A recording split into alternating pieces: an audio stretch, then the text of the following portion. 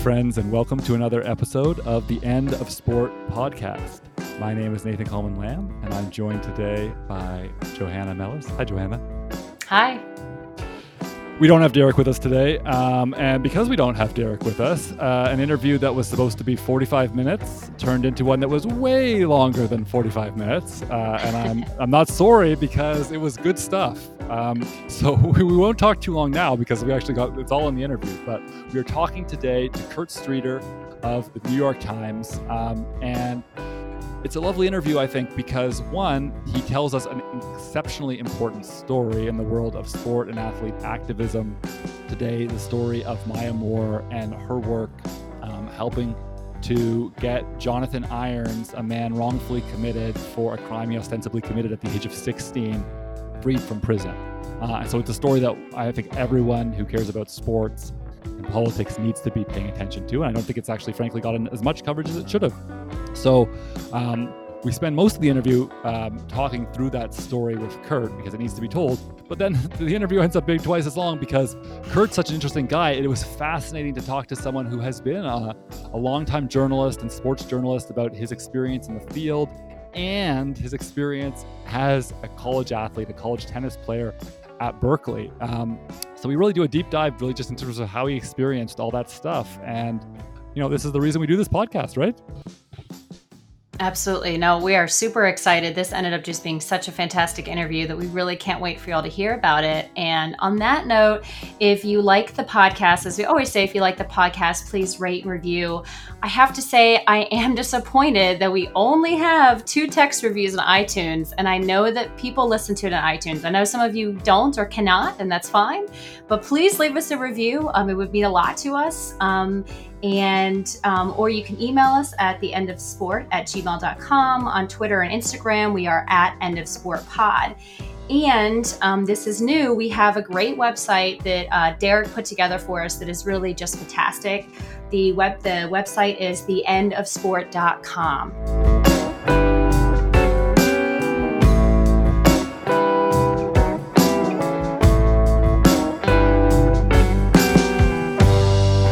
Kurt Streeter is a sports journalist at the New York Times, where he primarily writes features and essays on stories related to race, gender, and social justice. Prior to coming to the Times in 2017, he was a senior writer for ESPN. He also covered the inner city for the Baltimore Sun and spent 15 years at the Los Angeles Times, where he wrote about everything from crime to transportation to religion. He is also a former athlete, and in his younger days played college tennis at California Berkeley and was world ranked by the ATP Tour for 3 years. And don't think, by the way, that we aren't excited about that. Kurt, welcome to the show. Thanks. Nice to be here, Nathan. Hello, Johanna. Hi. So, first thing we want to ask you, we ask everyone, Kurt, how has the pandemic, the uprisings, everything been treating you in Seattle, Washington? Well, it's kind of strange, we're here in where the first, the first outbreak was. I live probably about 25 minutes from the senior center where that occurred, way back in, I guess, February now. Seems like about 10 years ago. Since then, the city, we've done a pretty good job here in Washington and in Seattle of, beating it back and initially bending the curve. I'm a little bit concerned because although I think, we're not we haven't gone back to normal like, say, Texas and Florida and those places did, but you can see people getting a little bit lax right now. And it certainly causes us some concern. I've got a 9-year-old son, and we play it very much on the conservative end in terms of seeing other people. And we'll just have to see. It's a tough thing all the way around. Particularly, I think it's difficult when you're in a place that has done a pretty good job and you can't really see the terrible effects right in front of in your face, like, say, the people in New York did. Totally. Yep. That's it. That's the reality we're all living right now. Yeah. Yep.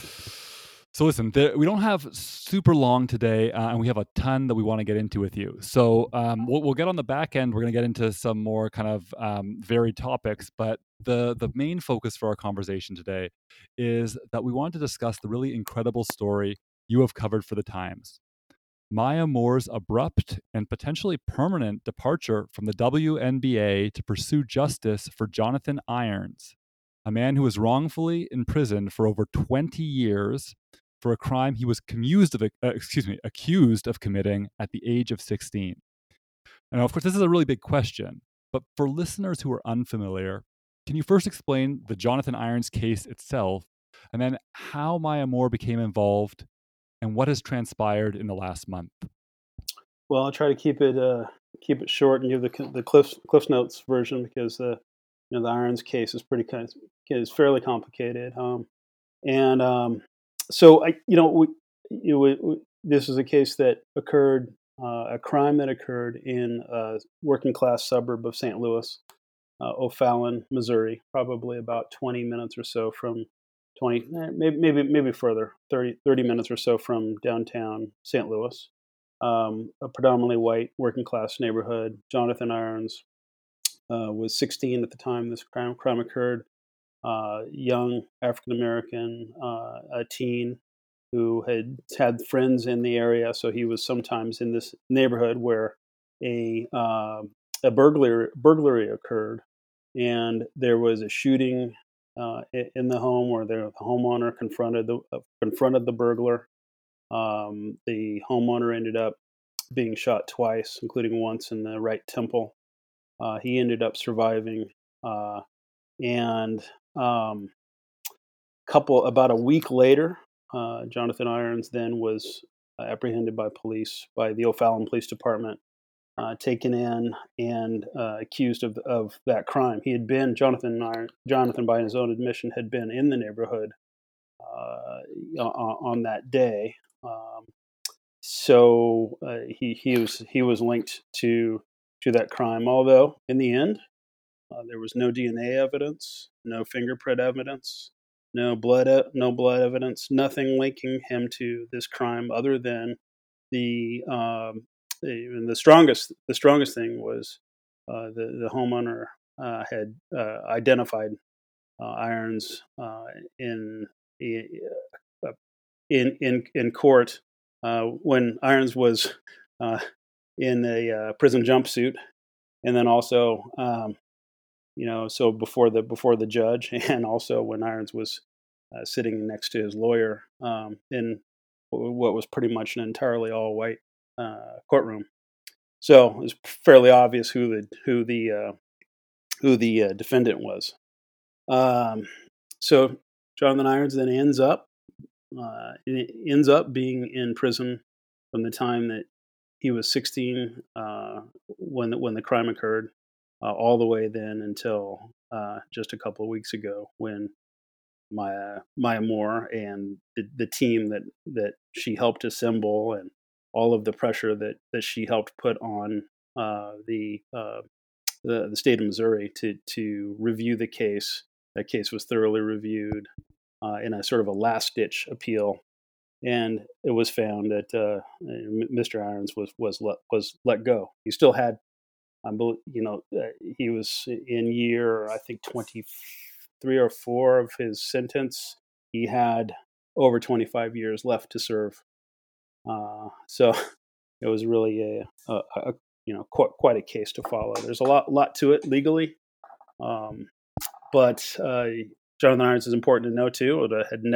Had always said that he was innocent. There's just a lot of things in this case that seemed to go wrong when you look at and when you go back and you look at the records. And in the end, the judge who sided for him said it best when he called the case weak and circumstantial at best. So that was in the ruling that ended up freeing Mr. Irons. So Maya Moore then, how did she get to know Jonathan Irons?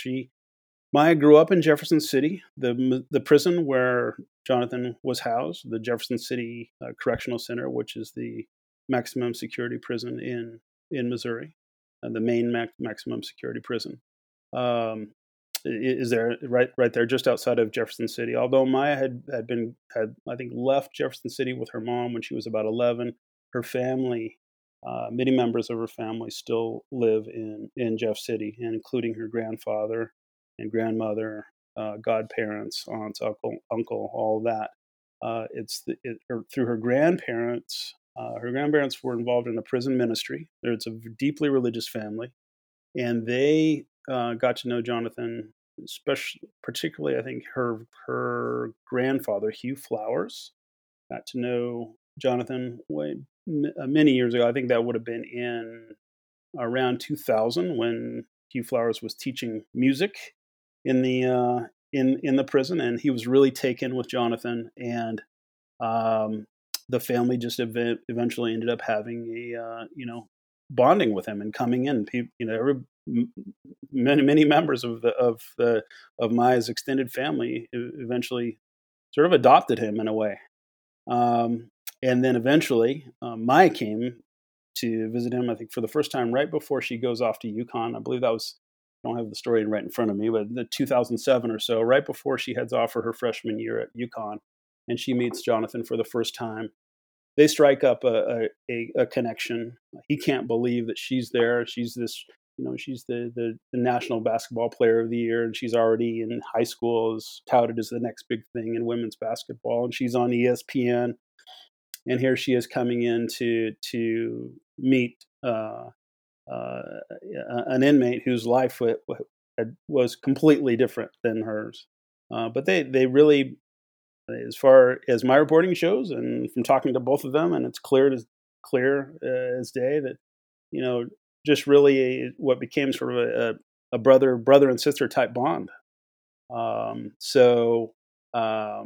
Maya stayed in touch with him through the years at UConn. She has an incredible sort of historic career there, where they win multiple national titles. She's College Player of the Year. She ends up being the WNBA top pick. She's sort of compared to Michael Jordan, sort of the Michael Jordan of women's basketball. She leads the Minnesota Lynx then to multiple championships, and she doesn't really talk much about Jonathan Irons to others and about the connection that she has with him until 2016, when she starts getting more involved in social justice issues after that was summer of when there were several shootings of young black men, and the Minnesota Lynx become one of the first teams to really speak out strongly for justice and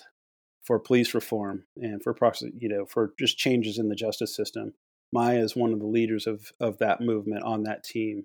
And this is several months before Colin Kaepernick. And that, as she gets involved in that sort of becomes an awakening for her in a way. And she starts then to sort of really sort of connect that, hey, I'm close with an inmate who, my family certainly believes, and everything that I've ever been told, believes was wrongfully convicted.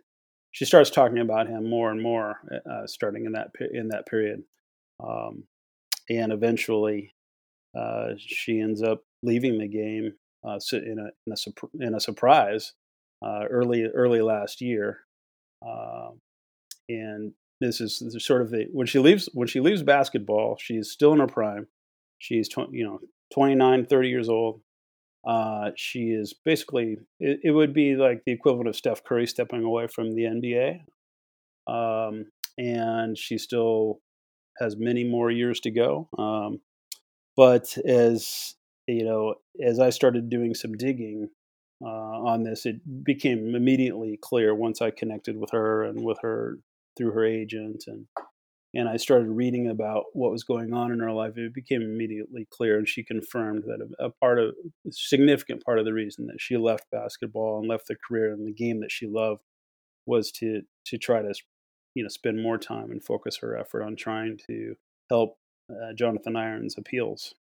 And as he was going through a period where like very, very important court cases were coming up that would really have, if he loses those court cases, he probably doesn't have a shot to get out to be released. So while that's not the entire reason that she left basketball and took this hiatus that she's still on, It was certainly a big part of it. The other part of it is she's frankly just burnt out.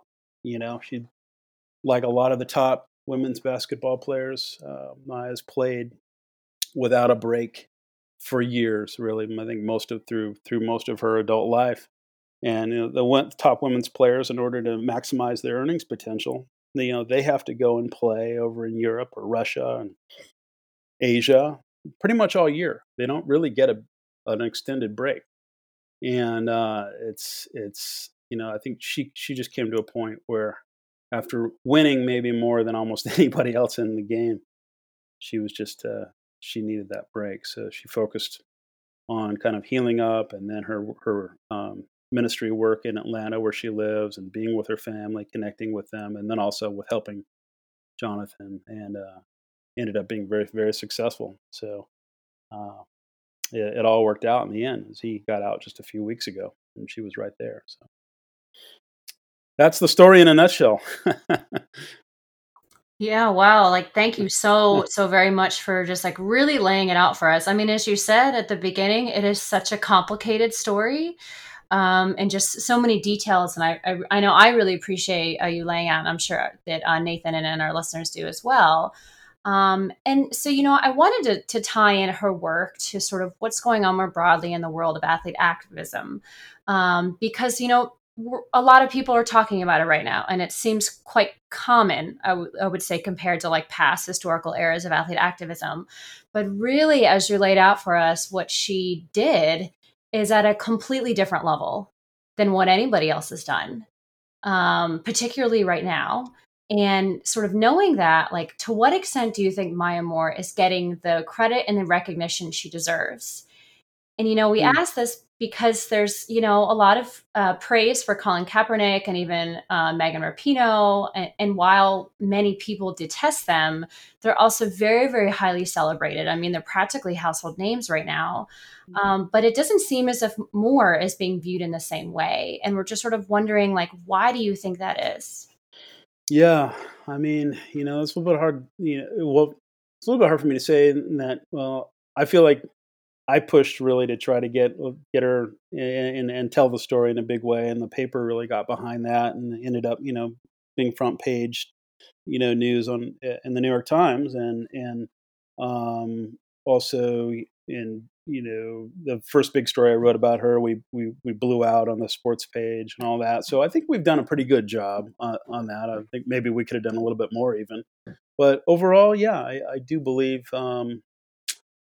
She probably, if she was a male player of the same stature, and you got to realize how, I don't, the listeners need to know her stature. I mean, this is literally, her career would compare favorably with any of the top male superstars in terms of championships, gold medals. She's done it all, and when you watch her play, she's a an incredible athlete to watch in every way. So if you took somebody at the same level, a Steph or a LeBron, and they were going to leave the game for a year or two and end up helping an inmate be released from prison after shining a light on what was a very shoddy conviction, I would imagine that would be much bigger news. Absolutely, absolutely. So it's hard for me to say why. I mean, other than obviously factors. All women athletes face an uphill battle in terms of recognition, in terms of people being excited about whatever they do, and we can never really. We have to view pretty much everything these days. Well, yeah, we need to view this too from the racial aspect as well. I mean, you have a black woman doing this. Maybe if it's Megan Rapinoe, or a white athlete, a white female athlete, maybe they get a little bit more recognition. Also, there's nuance to it. Absolutely, I like everything. Maya she's a wonderful human being. One of the best I've ever been around, really. But she's not a person who's like out kind of tooting her horn, or really like all. She's not really into pushing kind of the narrative of what she's doing in the media.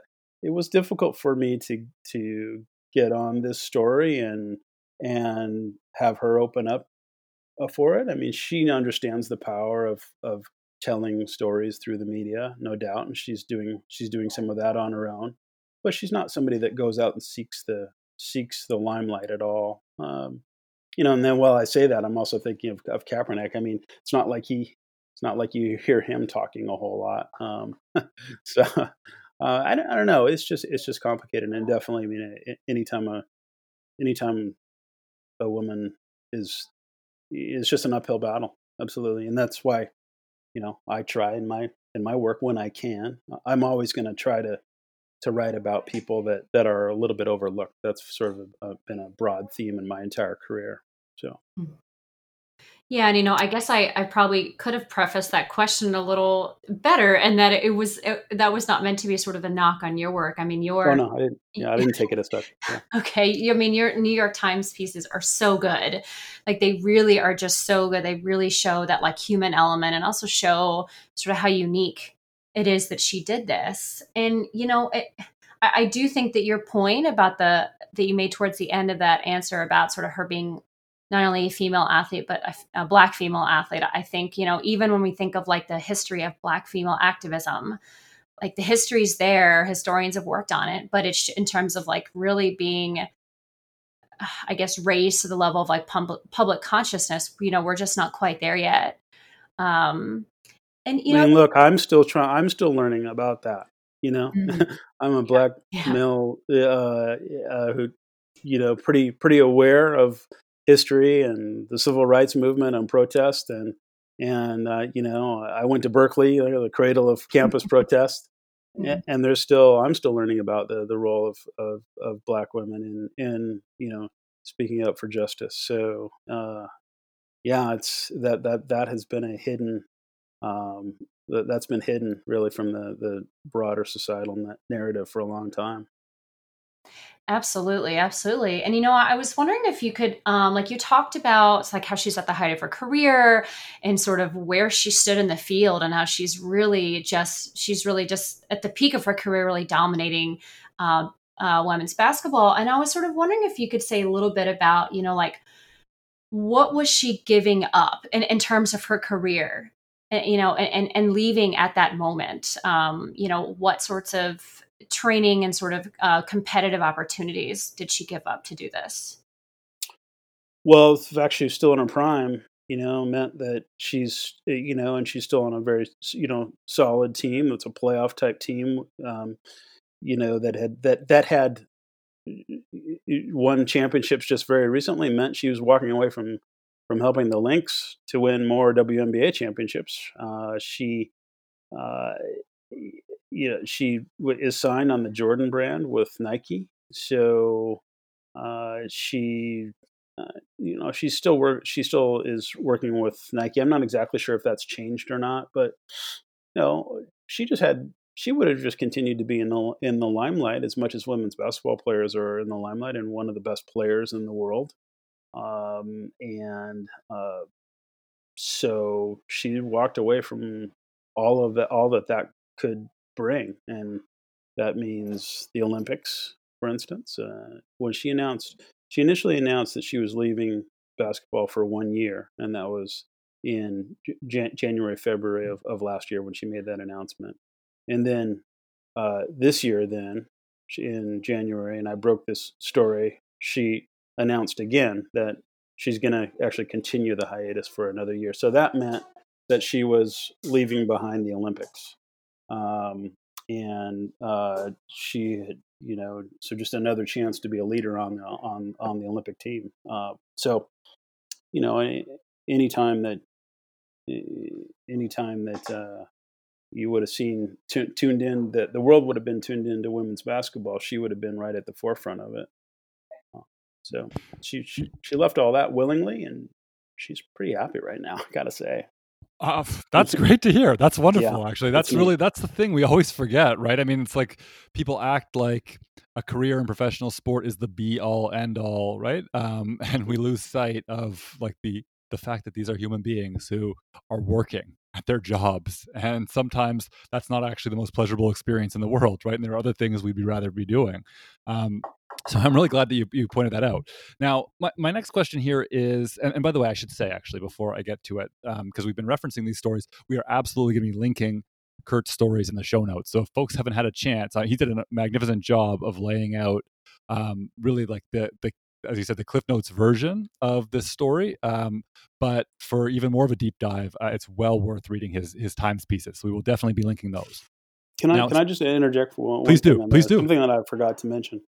Perhaps I think one of the most shocking things of this is going back to the criminal case. One of the most shocking things about this case was that Jonathan Irons is a teenager when this occurs. He's a juvenile, so 16 years old when the crime occurs. Again, he and the crime that he was accused of, and even if he had done it, right, which he denies and which I do not, all evidence, there's certainly not strong evidence that he did it.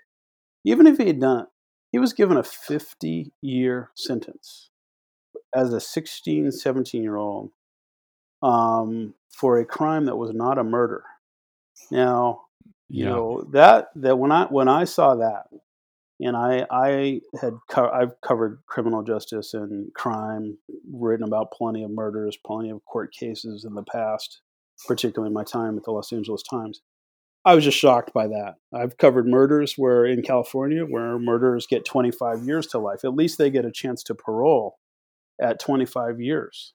I've covered and written extensively about murderers who fully admit that they've committed murder, who were let out at 25 years, at roughly 25 years, on good conduct, because they proved to the courts that they've turned things around. And so, in this case, you have a kid who was really given no chance to. We just don't.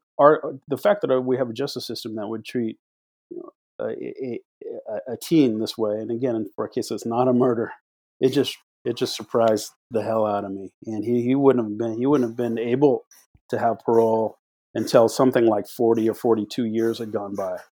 And because he was adamant that he was innocent, he told me many times, I would never take a plea deal or take a parole deal because I'd have to say that I did it, and I didn't do it. So that means I'm here for 50 years. So I'd forgotten to mention that when we were talking about the case, but when I saw that, I just I knew I had to get on the story. Yeah. I mean, that's it. And honestly, as you're talking, I'm thinking about this case that's in Michigan right now of this 15-year-old girl who is to my understanding, is it somehow imprisoned because she wasn't doing her remote schoolwork. I honestly am speechless. Every time that crosses my radar, I mean, like, we understand, we all of us here and our listeners, like, I mean, at this point, after what we've experienced in terms of uprisings, if people didn't understand it before, right? I mean, like, no one can, I think, in good faith, say they don't understand that this is a white supremacist society marred by structural racism, and that manifests as clearly as it does anywhere in the criminal justice system. I mean, that's, clear as day. That's why that's the focal point of this resistance right now. But yet it's kind of what you're saying, Kurt.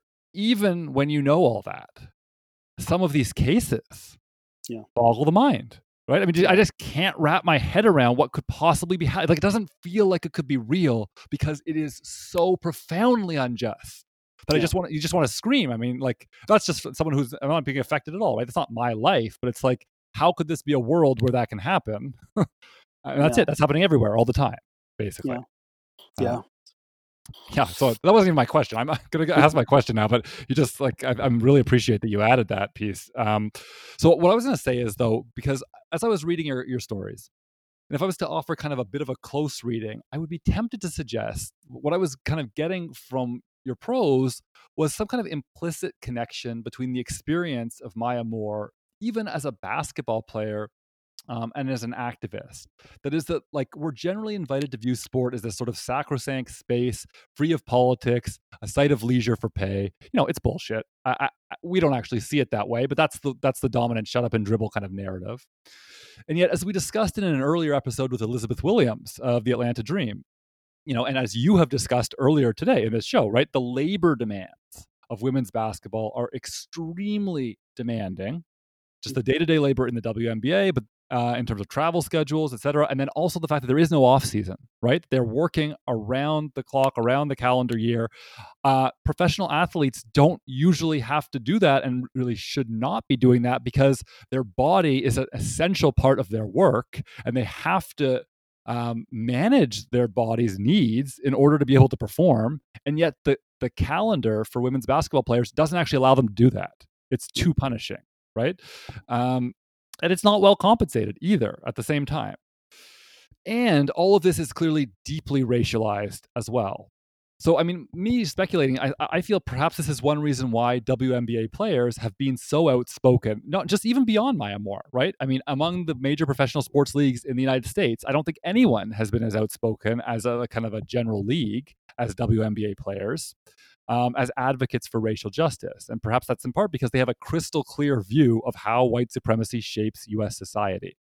So what I'm just wondering basically here is, do you think there's anything to this? Because I think a conventional perspective would no doubt suggest that a professional basketball player and, say, a prisoner like Jonathan Irons are worlds apart in terms of class and status. And although there is obviously a very profound difference that I don't mean to mitigate here, I mean, there is a profound difference, obviously, I still wonder at whether there are also grounds for solidarity in harm that are perhaps overlooked sometimes.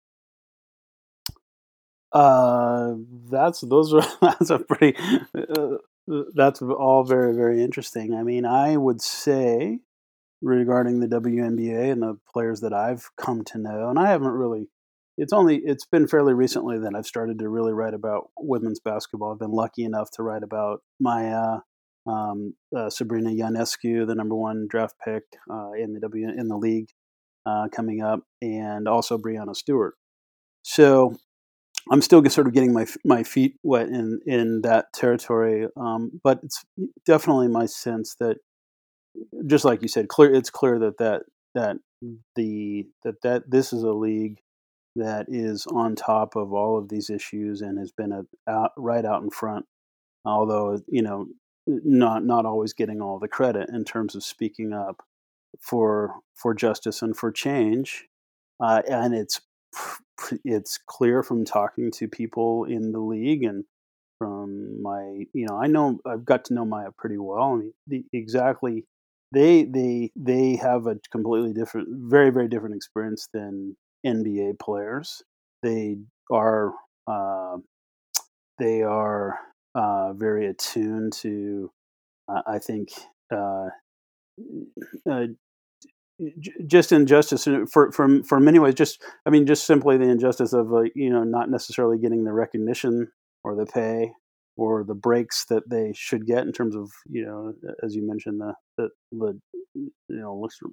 just their working conditions.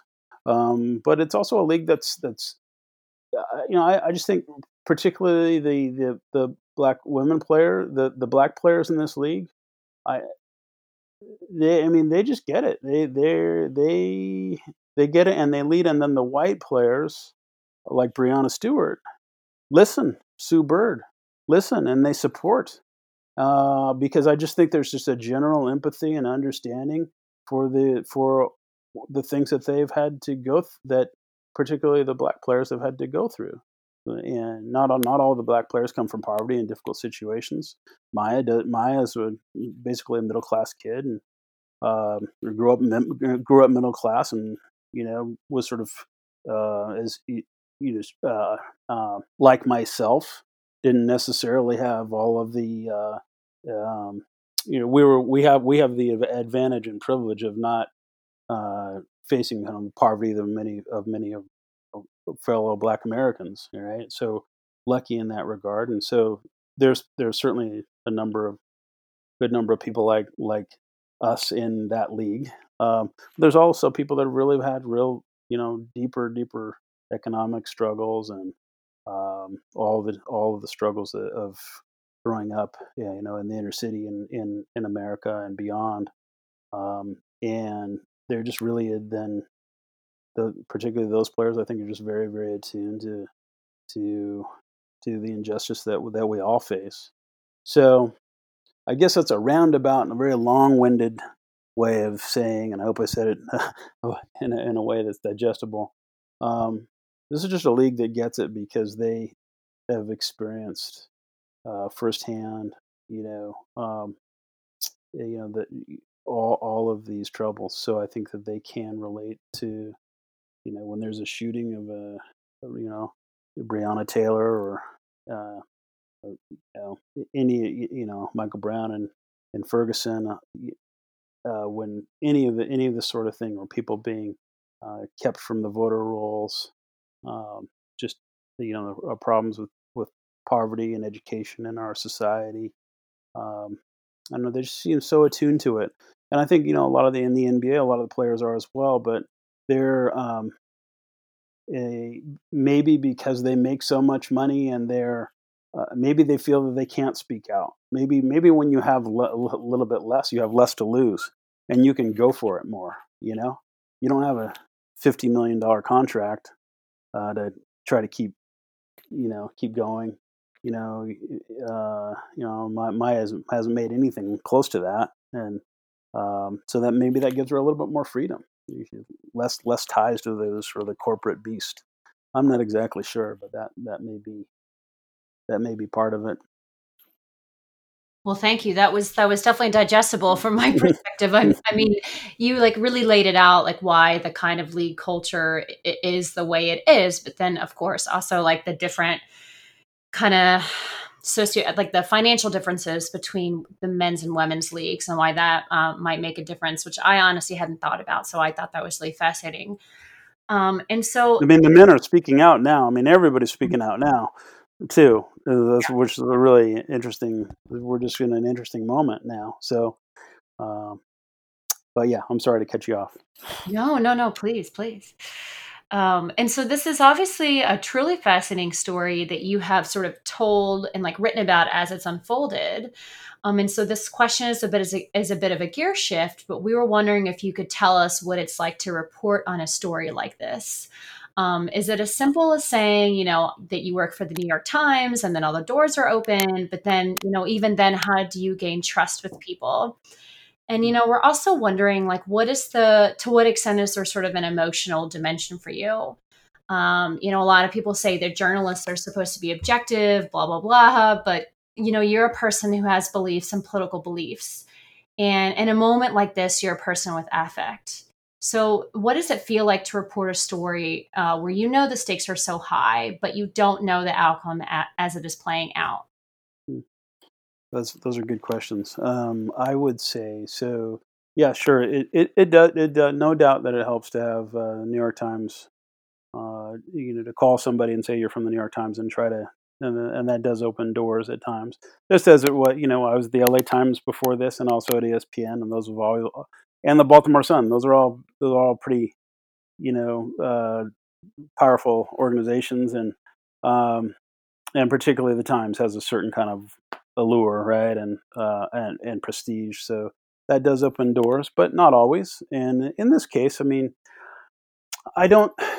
Certainly, that helped out. How did I get on it? I didn't know Maya. I don't. Again, I don't. I'm a general assignment sort of enterprise writer, so I'm responsible for just coming up with interesting ideas and stories from all over the place in sports.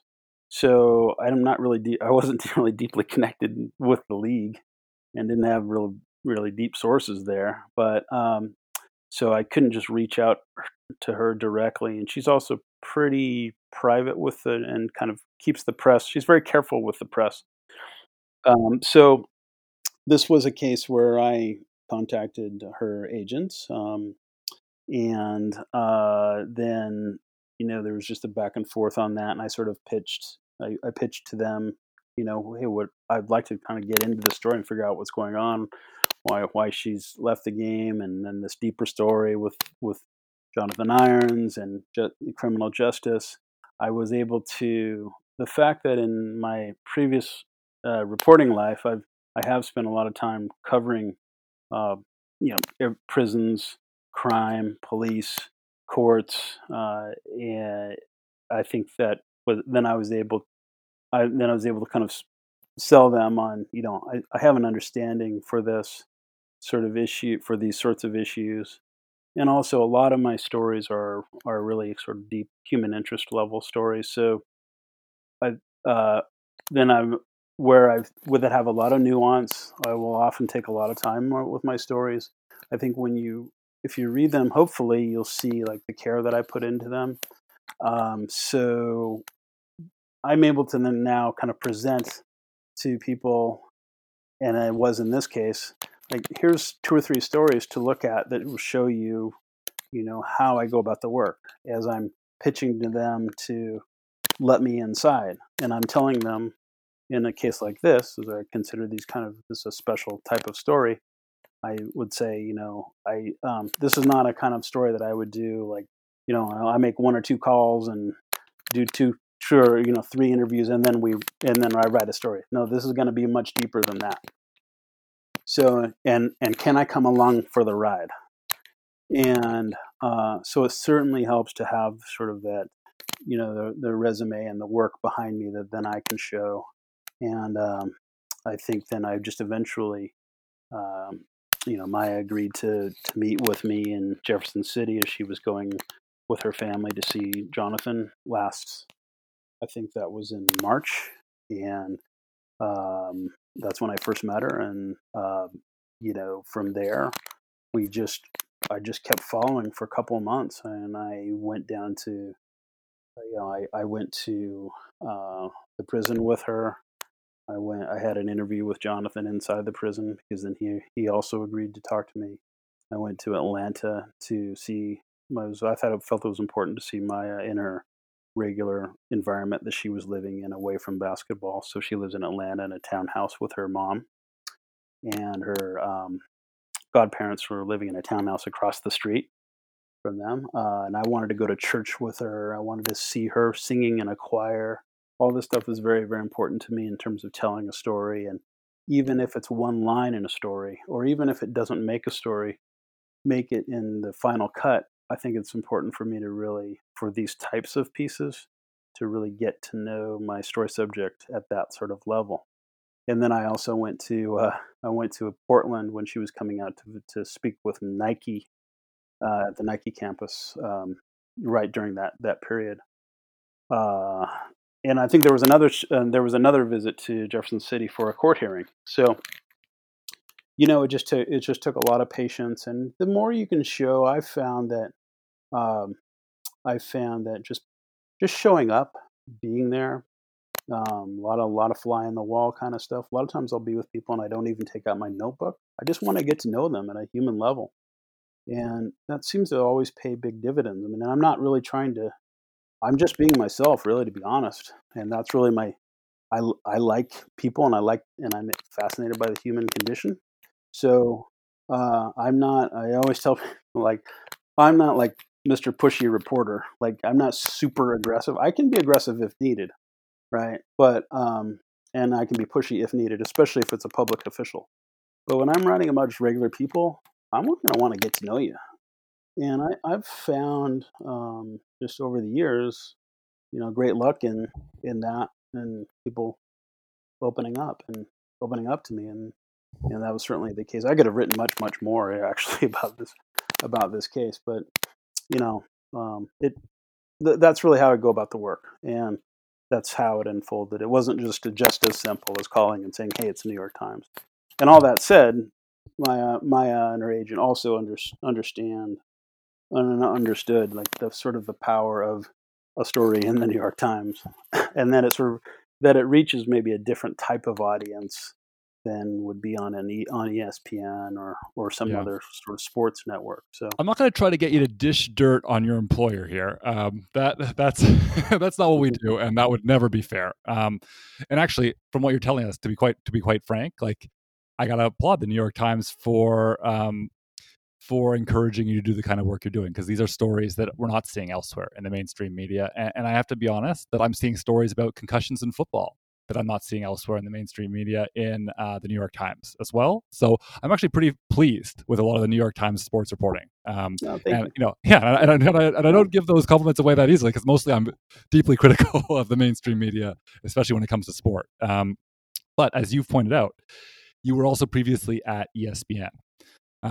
And you are a journalist who, as you have made very clear, and I think anyone can see immediately in reading your work, you're a journalist who does serious work on serious themes related to sport. And that is, again, something we applaud you on wholeheartedly. But here's the thing about ESPN, because I'm not saying that you didn't do serious work at ESPN. The challenge with ESPN is that it's at the heart of the sports media complex. That is, that they are so economically linked with the whole sport industrial complex itself, right? Like, for instance, we're seeing this play out right now with college football, right? There's this question of, is there going to be a college football season? We very much on this show do not think there is, and certainly are certain that there should not be. But the fact is that ESPN is one of the voices adjudicating whether there will be a college football season, whether or not we see that clearly, because they have so much at stake in all this, right? And so that also means that the people who are covering this question for ESPN, right, that puts them in a pretty complicated situation, I can only imagine, regardless of what it is they actually believe personally or think is right or anything else. So all this is just built into the question, not to ask you to like disclose things about the inner workings of ESPN, but more just, did you feel like you were somewhat hamstrung working in that context? Like, were there challenges and limitations to being a serious journalist who wanted to tell real stories about harm in sport, but also, navigating a company like that? Yeah, that's a tough question. Yeah, I can't really dish on ESPN in that. I mean, I really enjoyed my time working there, and you know, it's there's some great reporters there, and you're absolutely right. They are. I mean, how do you really, in a pure journalistic sense, cover a sport that you have deep financial ties with, as they do with many of these leagues. So that's a big challenge for them, and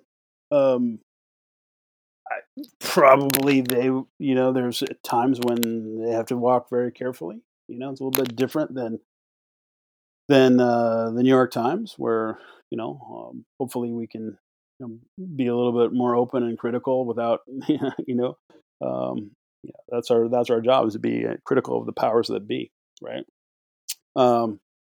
That does somewhat change when you're working for an organization like ESPN. There's no doubt about it. There's just no doubt about it. I personally did not really face that, probably because you know what I mean. A lot of my work is sort of on the edges of kind of the mainstream stuff, so I'm always looking for. I didn't do any concussion reporting when I was at ESPN. I've never really done concussion work. Just as an example, my work tends to be these, again, sort of human interest feature stories, oftentimes about people that are that are not that most reporters don't even really care about, or they're not even the big stars, really.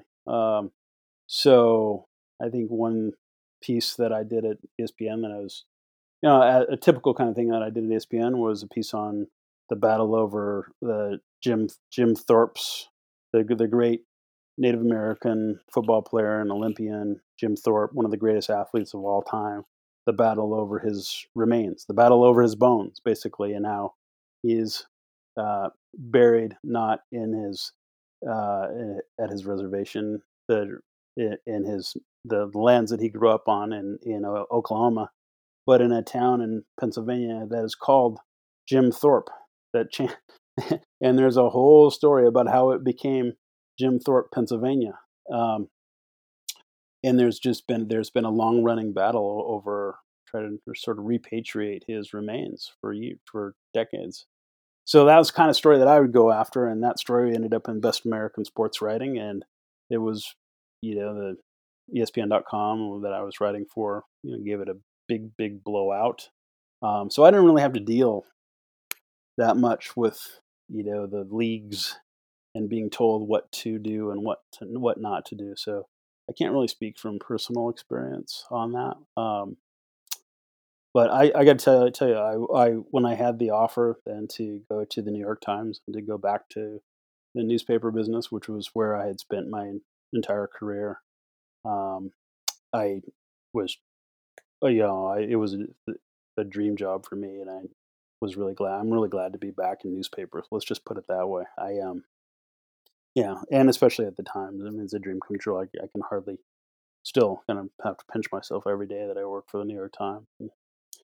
And I worked at ESPN, by the way, for well, turned out to be a little under 3 years. So out of my whole career, that's maybe I would have had more experience with the kinds of things that you're talking about if I'd stayed longer.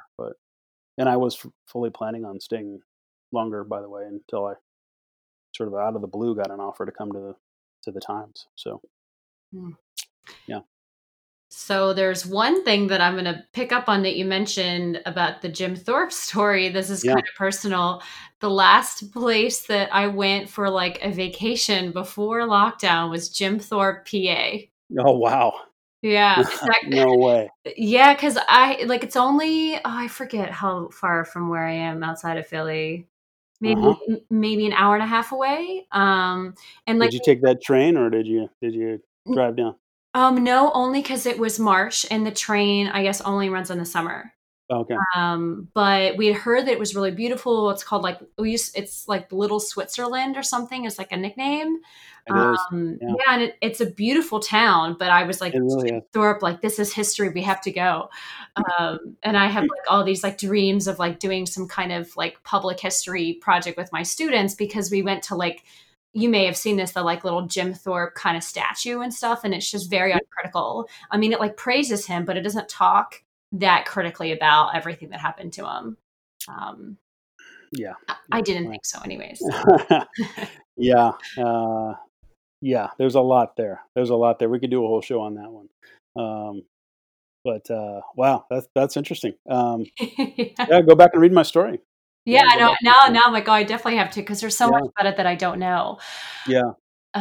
Right. So another thing we wanted to ask you about is that although you were an elite athlete in college, you didn't seem to really start covering sports until later in your career. Now, was this a conscious choice, or it was just something that sort of just happened, or kind of how did that happen? That was a very conscious choice for a couple of reasons. First of all, I grew up in a household where, from the time I was a little kid, I'm 53. So when I'm in about 5 years old, 5 or 6 or so, Watergate's going on, and so I'm in the type of household that at 5, 6 years old, we're talking about Watergate. We're like watching the nightly news.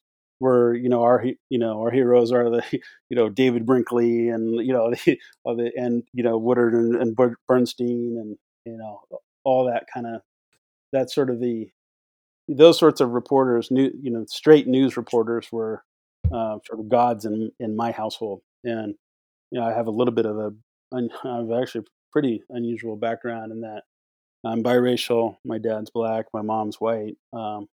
Both of them have recently passed now. Sorry. But they were married in 1954, so the Brown versus Board of Education year. Just say that to say that like they were, because of the family that they created.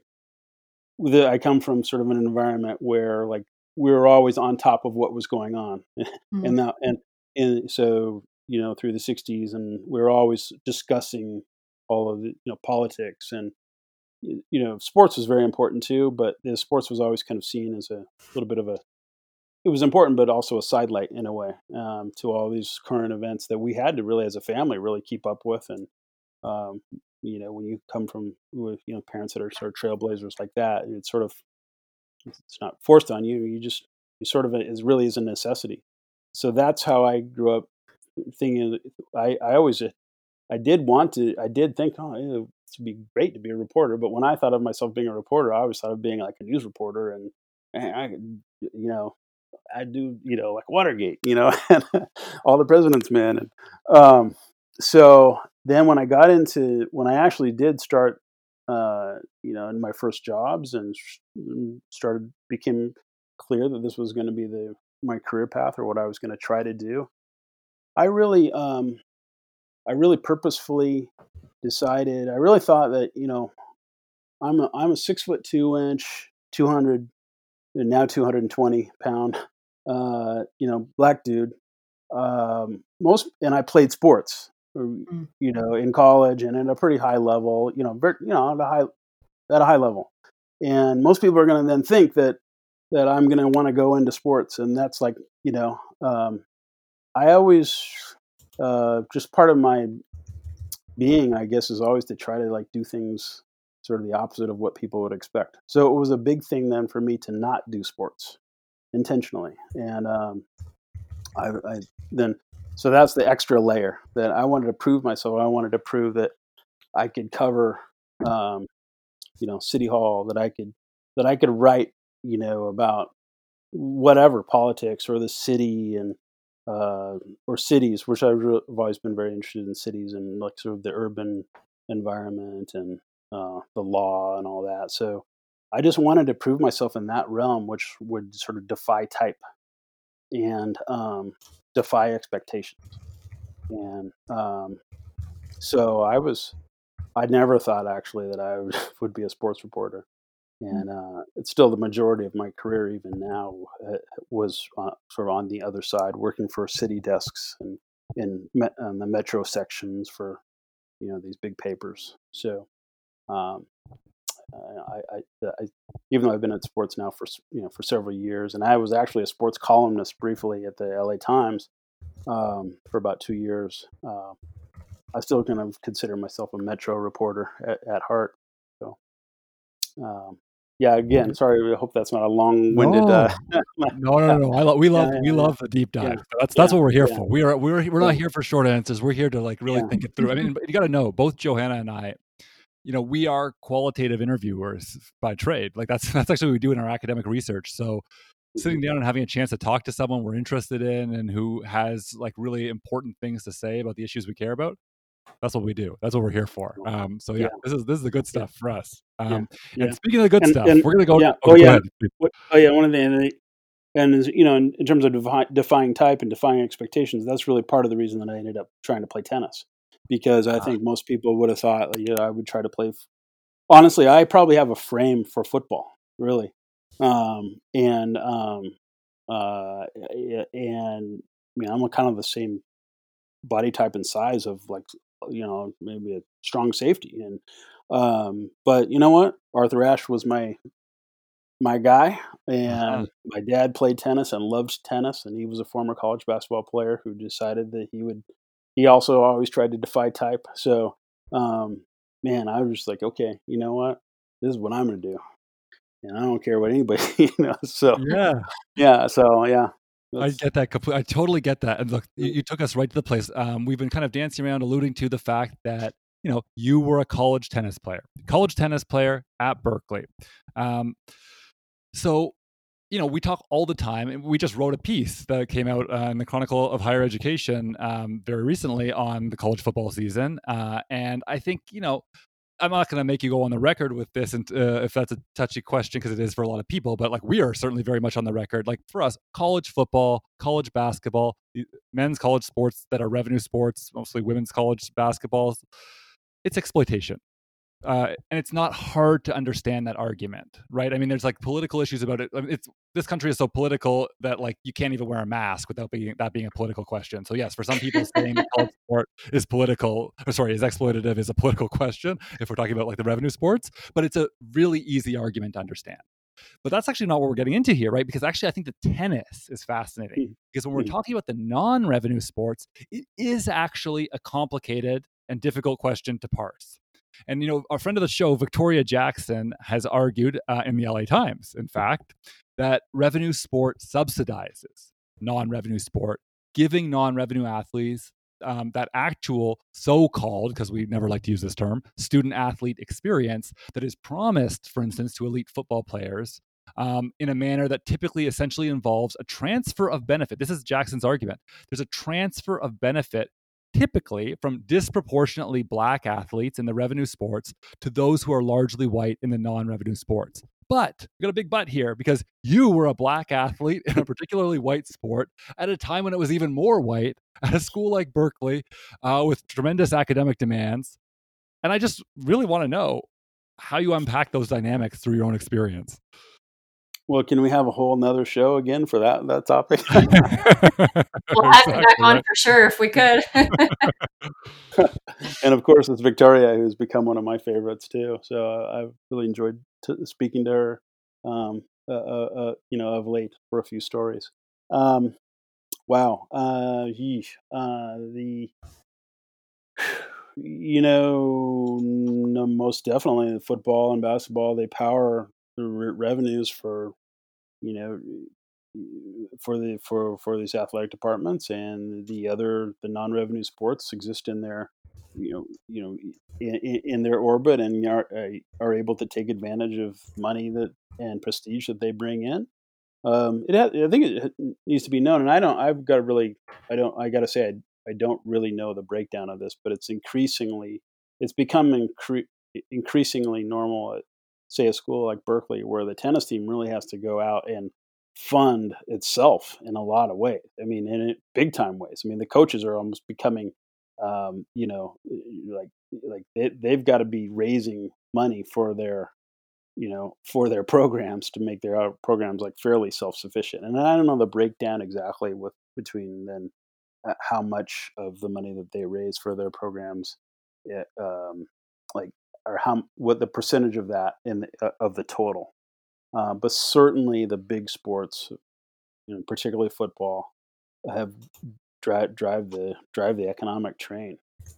And yes, tennis, soccer, water polo, baseball. Baseball is incredibly, especially at the highest levels that as far as I've seen, incredibly white sport, which is pretty sad considering the history with Jackie Robinson and the way that the game was starting to become much more integrated in the 70s and 80s. But college baseball definitely does not reflect that.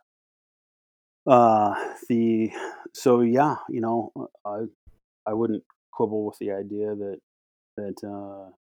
football, and particularly football, also basketball to some extent, help power and the experience then for somebody like me, who ended up, I walked on at Cal, and then ended up having a scholarship.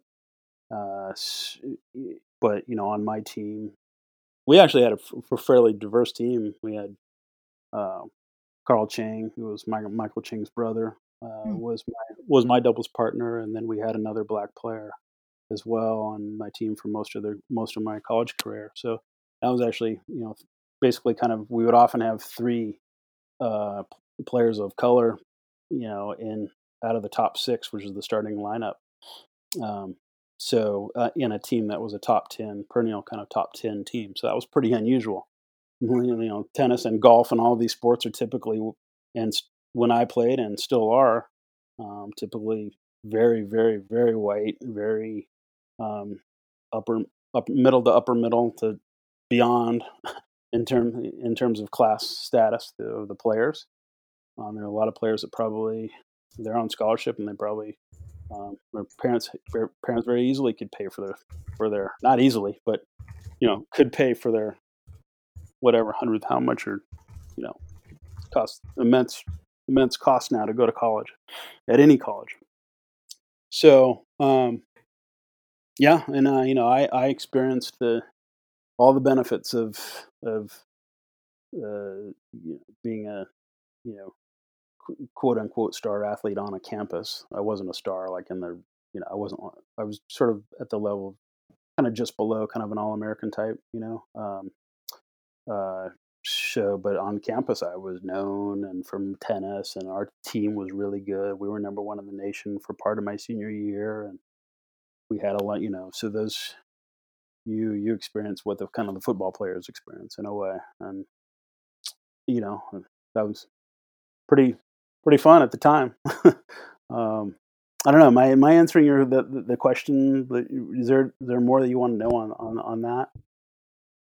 No, that's I mean that's Yeah. it. I just it's one of those things No. because we can talk about the structures all we want, and we do, and I think it's Mhm. critical that we do because that's what if we're going to talk about exploitation, you have to understand it in structural terms. But that doesn't mean that everyone has the same experience, And for me, one of the fascinating things in my research when I talk to athletes is just how do you navigate those structures, right? Like, what is it actually like to live that kind of context? And it often teaches us a lot about, Well, especially for us, our focus on harm, right? Like, what does it look like in practice for people? What do they get out of it? What does it feel yeah. like? And Well, okay. yeah, Yeah. go ahead. So, I think I was pretty aware, even back then in my, 18, 19, 20, 21 of the disparities going on and sort of particularly then how football players, basketball players, predominantly African American players, many of them from the inner city who had not had great educational backgrounds, but it had just enough to kind of to qualify to get into Berkeley.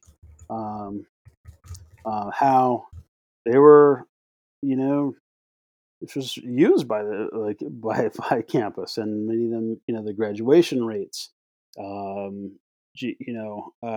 classes that they would be steered to, the fact that they couldn't have a sort of a normal college experience. I mean, everybody talks about these degrees that they get and all that, but when you're an athlete, you're not really part of the regular. You miss out on a lot, and even players on the tennis team. I never took a class in the afternoon at Cal in my years there, not one. So I missed out on some pretty damn good classes. We practiced, bro. The tennis team actually, probably I think they did. We practiced like probably more than any other team at Cal because it was all year and it was like 3 hours a day in the afternoon all year. There was Yes, no I break. forgot the two seasons. The two seasons for There were, tennis. yeah. So and we traveled a ton. I think that we actually traveled more than, but I'm not, we still did fine. And I'm privileged and no doubt about it. And then I came from a middle class background. My dad was a business owner in Seattle where I grew up. Had a successful small architecture firm. I had all the benefits of like a solid education and all the things going for me where, I could kind of skate through school in a way. I didn't do great. And I regret that I didn't put more into it. But I kind of knew how to work the system, and I knew I had two college educated parents. It's ridiculous the privilege that I had. And then you could see the many players, or around many athletes around me, male and female athletes around me, just not they don't have all that stuff, all the cultural capital that say I had that allowed me to have confidence to be in that world or just to survive it. And they would kind of be chewed up and spit out a little bit, even at a school like Cal, which probably did a much better job than many other schools you could think of. So I could see that happening definitely at that time, and I, remember at least one occasion, like kind of speaking out about it within the athletic department. Um, so there's a lot going on there, and then you end up at these schools too that are just these bastions of whiteness for the most part. Also now, growing Asian populations too, with eh, almost no Black and Latino students on many of these campuses. And you'll have, if you go on the campus of on Berkeley's campus now, it's rare to find just it's rare to find Black students who are not athletes. Like that's and that always bothered the hell out of me. Like yeah, and I went to Berkeley at a time when actually our percentage we were 10% of, I think my freshman year was 10% African American. I think it was like the largest freshman class in Berkeley's history, even probably still, because now it's gone down after the anti-affirmative action campaign in the 1990s. So Wow. now it's really down to just like, hey, you're a football player, you're a basketball player, and and then there's few and far between the just plain students, and it's a pretty tough atmosphere then for for those athletes, and that I know that they can feel very very isolated and very used, and um, you know. So it's a really complex thing. I mean, Nathan, if you're at Duke, I mean, I'm sure you know that sort of experience. That's right. No, I do. I see. I was thinking as you were speaking. You nailed it. I mean, I think that Duke and Berkeley have a lot in common. Do you know how many approximately how many undergrads there are at Berkeley? I don't. Yeah, I have no idea either. I have this. The U.S. system is hard for me sometimes because I'm from Canada, Yeah. and like University of 25, Toronto. 30, I think. Yeah. You think Yeah. 25 or 30? Okay, Yeah. gotcha. And that's kind of what I was guessing. But I was like, maybe Berkeley is one of these weird ones that's almost like a private school but public. But no, but Duke is weird, right? Because Duke is so small. It's like almost like a liberal arts college, except with all the big time sports. And so what's really weird about the dynamics at Duke is that there's an incredibly high proportion of elite athletes relative to the student body as a whole. And so like one of the great benefits for me is that I get to work with athletes a lot, because there are just more of them around on campus.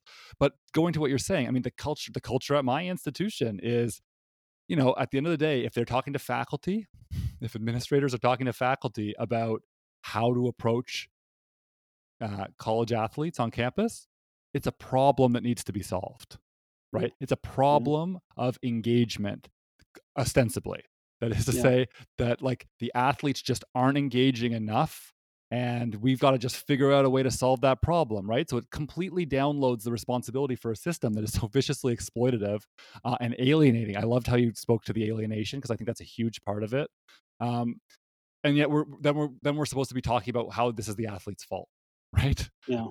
And that has a powerful impact, right? I mean, because if that's what faculty are hearing from above, then that just validates the views of a lot of especially white faculty who know nothing about sports. I'm not talking about Duke right now, by the way. I'm just talking about the entire U.S. higher education system. You got all these white faculty members who think that sport doesn't belong in university at all.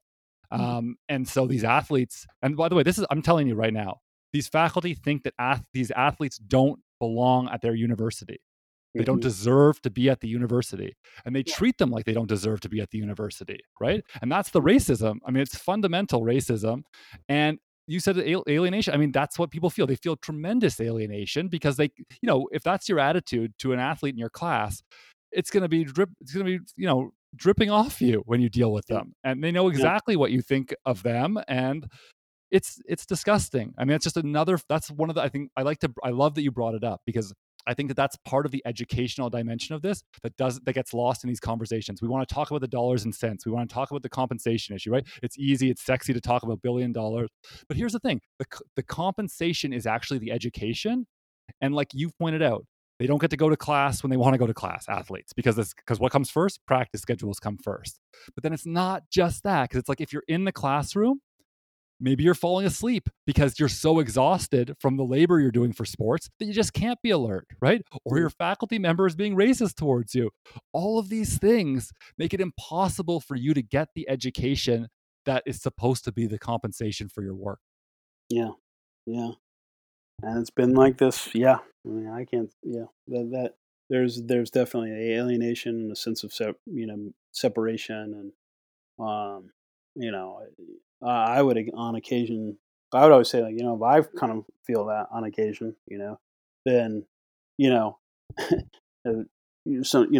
black dude with a white mom who grew up in mostly white neighborhoods who plays tennis, and I'm feeling a little bit of that, then, how am I going to feel, if I'm the running back and I'm from Compton and I'm at Cal and never, I wrote a story for the LA Times a couple of years ago, in 2012, about this was a kid who was not an athlete, but a kid who was the valedictorian of his high school, Jefferson High School in South Los Angeles, relatively near Crenshaw High, which most people have heard of. So young Kayshawn Campbell, Kayshawn was the valedictorian of his school, 4.0 student at his high school. But went to Berkeley and was just overwhelmed. He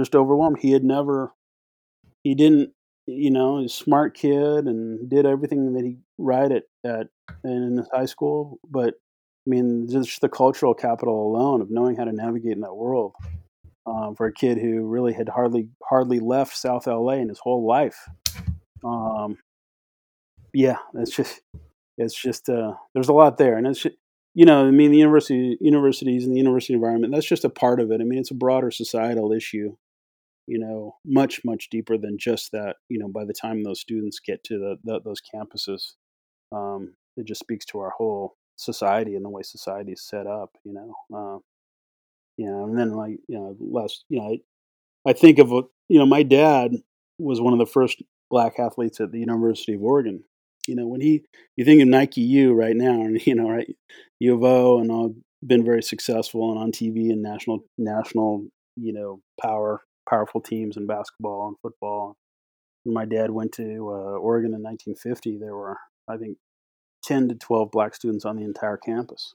He was the third black basketball player and played for his entire 4 years. He was the only black player.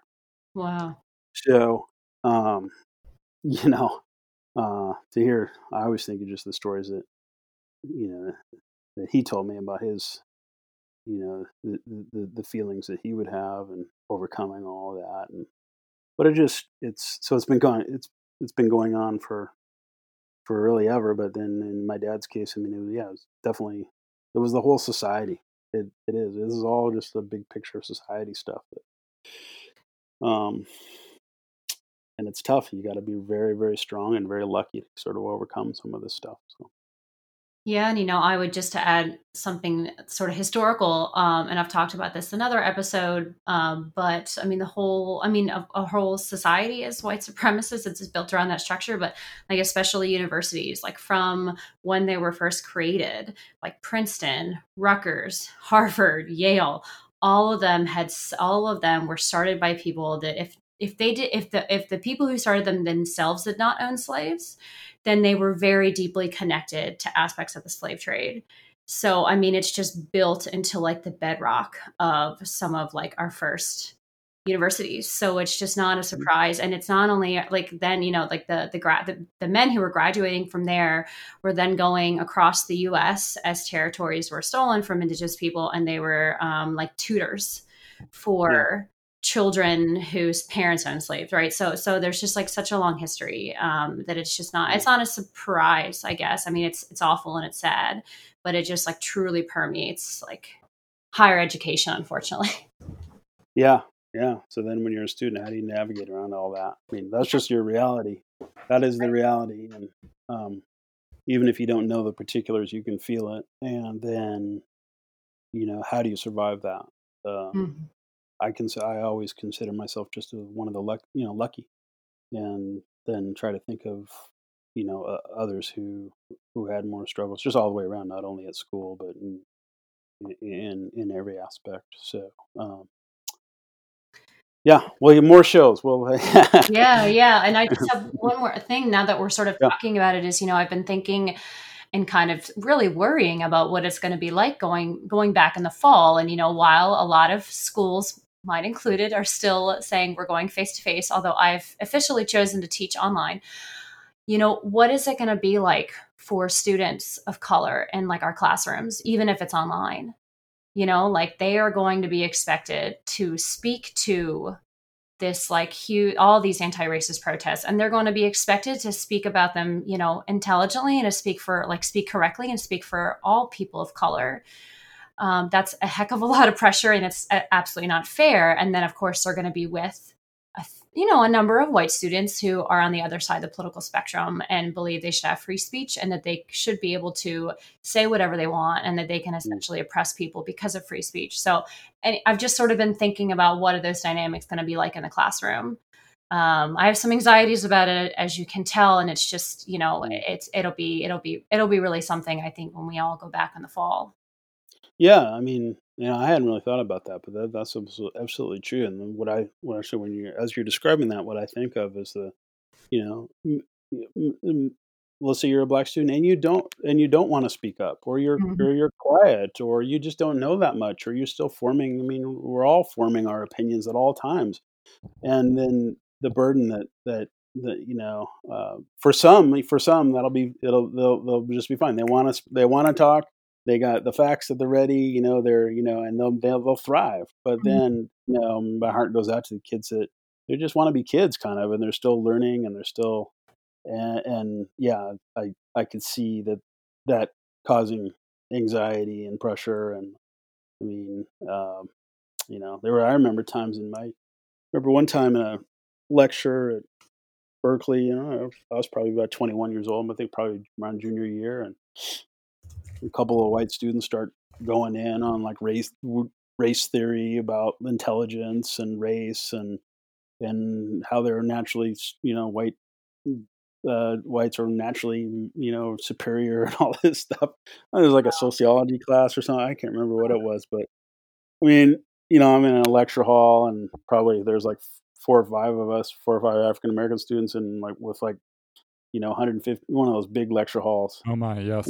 I still remember just like, okay, I wanted to say something, but I probably could have said something if I had a little time to think about it, but I just didn't, and then I felt terrible for not doing that, and just and the professor tried to shut the students down, but didn't really do a great job of it, and I think he was sort of surprised too. And I don't know, for some reason that's just one of those moments from my my meager academic career that I really remember, and a bit scarring, but that's just the reality of being Black in America. I mean, sorts of things and different sort of ways and situations happen all the time.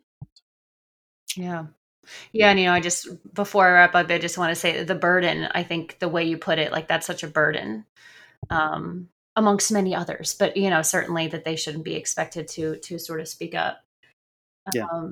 I just want to say, well, Derek and I want to say, Nathan, I don't know why I said Derek, want to say thank you so very, very much. You were incredibly generous with your time and your insights about the story with Maya Moore and Irons, and just really sort of explaining like the humanity of it all. And you have done that beautifully in your work, but also just like hearing it in your own words was really something else.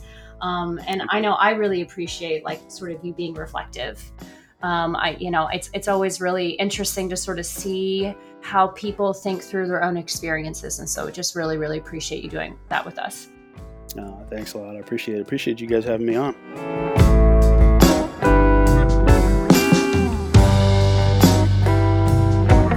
Thank you for tuning into another episode of the End of Sport podcast. If you're enjoying the show, please feel free to like, share, and subscribe. Give us a follow on Twitter or Instagram at endofsportpod, or shoot us an email at theendofsport@gmail.com. Thanks for listening.